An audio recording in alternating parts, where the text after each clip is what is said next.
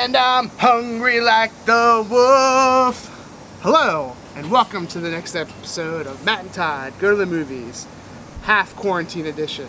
The podcast where Matt and Todd watch a movie from the top 100 Netflix list, and then we talk about it, share our feelings, our hopes, and our dreams, and then you get to listen to it, and hopefully it perks up your day.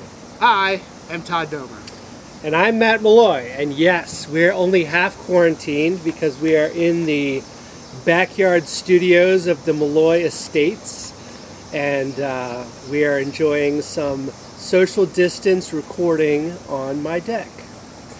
And we are excited to talk about a new movie, not a new movie, but an old movie, called Silence of the Lambs. I can't do it. I don't know how he does that. He does it with some fava beans and a nice Chianti. Well, add this movie to the growing list of movies that I thought I'd seen before and have never seen. Oh, really? Yes. Ah. This is my first time viewing the old Silence of the Lambs movie. So, I mean, obviously I knew what the plot was and I knew the story and all that, just from existing in this world, but it was quite a surprise as I was going through. I was like, nope, I've actually never seen this movie. So, which, it's my wife's favorite movie, so... Are you serious? Yes. Wow, I didn't know that. Yeah, it's true. That's cool. You have to pardon that plane. It's our new sponsor. Yeah. Whatever airline's flying above us right now. It's probably Southwest. Southwest. So, yes, Silence of the Lambs, 1991. It won the Big Five Oscars. It's one of only 3 films to ever do this. So what's that? Director? Actor? Best Actor, yes. Best Supporting? Is that no? What's the best 5? You probably know. I don't know. Here it's Best Screenplay. Okay. Best Director. Okay. Best Picture. Okay. Best Actor, and Best Actress. Okay. So those are the Big 5. That's Jodie Foster and Anthony Hopkins? Yeah. So I don't think you know the answer to this question, but if the main actor, actress in a movie is one or the other, does that mean that the other person who has a smaller role that would be considered supporting role can be nominated for best of that category instead of best supporting? Because I always considered that Jodie Foster's the star of this movie and Anthony Hopkins was the lesser character, even though it was a big, bolder character that everyone knows, was the supporting character in this movie. No, you can have a Best Actor and a Best Actress obviously in the same movie. I guess that's true. And then you could also have Best Supporting Actor and Actresses in the same movie, too. That's true. I don't know how they make the distinction. Like, what's the cutoff when you're a supporting actor instead of a Best Actor? Because if we're talking just in screen time, there's an okay amount of Anthony Hopkins in this movie, but it's not like he gets a ton of screen time. True. Anyway, if you know those answers, you can feel free to Facebook us about them. Right. So, the other 2 movies, if you're interested, that also won the Big 5 are One Flew Over the Cuckoo's Nest, 1973, and 1938's It Happened One Night. 1938. Wait, so who, I don't think you know this either, but who in One Flew Over the Cuckoo's Nest, who was the best actress in that? I don't even know. I think it's the nurse. Okay. Wait, I can tell you. I have it right here. I think I can tell you. I guess it would have to be the nurse. I've only seen that movie once and it was a long time ago. Best Actress, Louise Fletcher. Yeah. Louise Fletcher. Nurse Ratched? Was that her name? I think so. Okay. Alright, anyway, Matt, sorry for taking us on tangents. That's okay. What is this movie about, Matt? So this movie is about a serial killer who's in prison called Hannibal Lecter, and a young FBI trainee, I guess, played by Jodie Foster.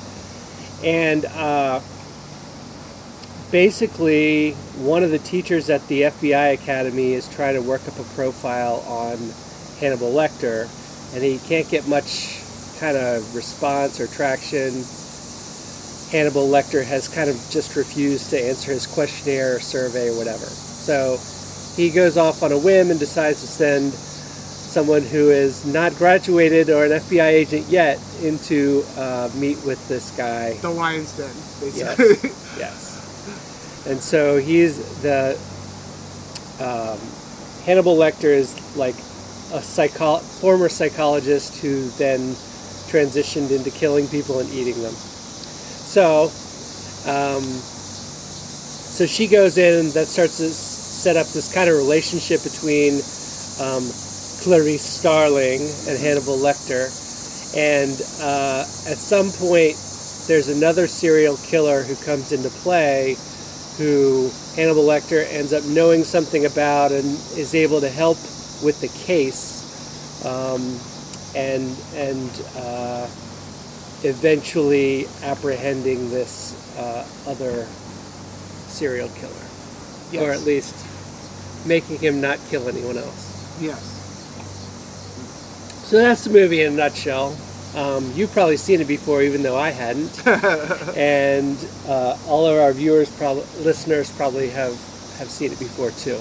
But who knows? Maybe they haven't, and they're relying on your review maybe to guide them in. Yeah. They've just been waiting for it. Well, we'll have to see how we rate it, see if it's worth your time. But, Todd, what did you think of this film?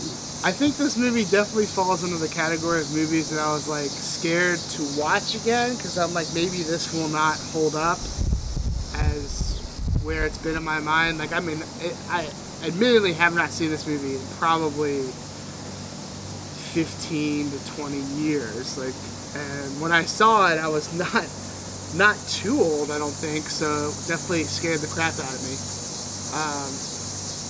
And I thought this movie is still really, really good. It is like a exquisitely well-written movie. Like, it's just so, to me, it's tight in its dialogue, and it's tight in it's tight in everything it does. Like, there are scenes where you think like the time could potentially be wasted, and it's not. Everything serves a purpose with this movie, and everything guides the story and stuff like that. Even just like when Clarice is first meeting Hannibal, and she's walking down this hallway incredibly slowly because she's scared and stuff like that. And it's just like, it's kind of like a long scene, and it, like, I just feel like if it was any other movie, you'd be like, all right, hurry up, get down this hallway. But for this movie, it's like everything she sees, everything that happens to her in that hallway plays a part in the movie. It'll get brought up later or talked about, and it's a really smart movie, I think. I don't know how this stacks up to the book. Like, I haven't been down that road. We all know I'm not much of a reader, so, but it's really good. It's got incredible performances, I think, even with like people who are just I don't know if I want to say no name. I just don't know them. Like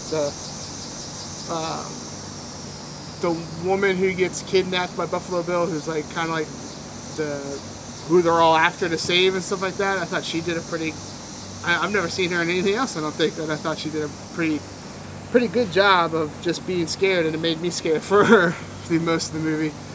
The guy who plays Buffalo Bill, who is just deliciously creepy, like, and he just is so good.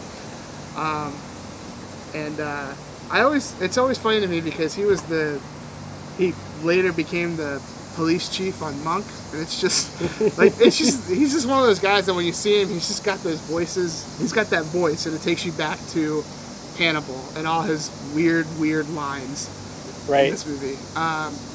The guy who's the kind of FBI lieutenant or something who picks Clarice is I remember him from Urban Cowboy. I don't know why that's the one I remember him from, but he's the guy who kicks the crap out of John Travolta in that movie.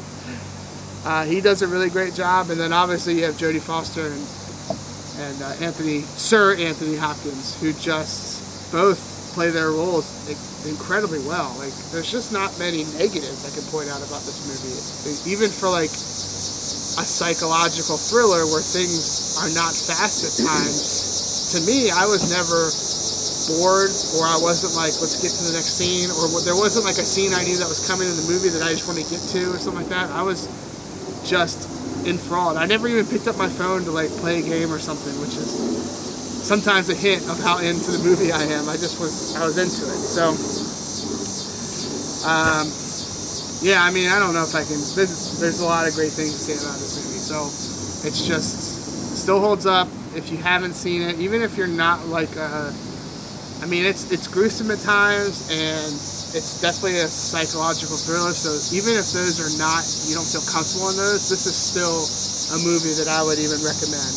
Unless you're 100% like, I can't take that, because it's just that good. It's a credit to writing, it's a credit to acting, it's a credit to filmmaking, I think. So, yeah. So many memorable parts from this movie that stuck out to me and will forever live in my mind, even if I don't want them to. Matt, first time viewer? First time viewer. Well, like I said, I had a pretty good idea of where the plot was going, but all the details were new to me and fresh. So I would echo pretty much everything you said. I mean, this is a really good movie, and it's not tarnished by the hands of time sweeping on. It is still good, still relevant. The performances are great. The story is great. I guess if I have to pick any nit, it would be maybe that, like, Jodie Foster's character figures things out, like, so easily. Yeah. As far as, like, what others, and we've seen this before in movies, you know, the young, upcoming, super talented, whatever, is going to figure things out quickly. But I thought that was pretty much one of the most unrealistic parts. Like, isn't the first clue he gives her like an anagram or something, and she just like is like, boom, that was an anagram, but like right. It like takes her on this journey, and I was like, like, I agree with you. I was like, how did we get here? I mean, I didn't care that much because I was enjoying the ride, but you are right. It's like she's given a little, definitely to start with, she's given a little, and she gets a lot from it. Yes, for sure. But that's really of a minor concern, and you know, if you like superhero movies at all, you're already fine with this type of sure. like super skill person coming into play. But anyway, yeah, I have nothing else bad to say about it, really. It's there was some negativity, I guess, at the time from the LGBTQ community about one of the characters is maybe bisexual, maybe a transvestite, maybe something else, and how that was treated, some people didn't like, but I don't know. Yeah, I don't really, I mean, it's not my struggle, so I can't really comment on if this like truly irked you or not, but I don't think this necessarily paints transsexuals in any kind of way. It paints people who are kind of psycho in a way. Right. You can be psycho and go all over the spectrum, or that kind of stuff. So yeah, I think the criticism maybe was that, oh, there's something wrong because the guy's transsexual. No, the guy's transsexual and there's something wrong. Yeah, I don't think they ever make that conclusion in the movie, that they blame that he wants to be a woman, like, at all. They blame his upbringing and the abuse that he, like, not that is what makes him want to be a woman, but they attribute that to why he is kind of went off the deep end. Yeah. Almost just being a woman is just a secondary factor. Like, yeah, I agree with that. So yeah, I really liked it for a first time viewing. Definitely recommend. for more than first time viewing, also recommend go watch this movie again if you haven't seen it in a while. Nice. So, Matt, how many screaming sheep would you give this movie from 0 to 5? Screaming sheep. Screaming Lambs? Screaming lambs. Yes. Thank you. So 0 to 5 Screaming Lambs, which does play a role in the movie. Yes. As you know, if you've seen this movie, I'm going to go pretty high on this one. I think there's not much wrong with the movie at all, and I think the strong parts are really strong. So I'm going to go 4.7 Screaming Lambs. Nice. Yeah, I think I was pretty much right about there too. My gut first reaction was a 4.7, and I was trying to talk myself up to a 4.8, but I'm just going to stick with my gut because that's what we do here. That's just right. 4.7. I mean, I don't know. There's always the chance that someone will watch this movie and not enjoy it and be like, this was a waste of my time. Like, that could be with any movie. I just kind of strongly doubt it. It's just that good, and it's not just good because it's a thriller story that like you are kind of captivated in. It's just that good because everything is just really well done. Yeah.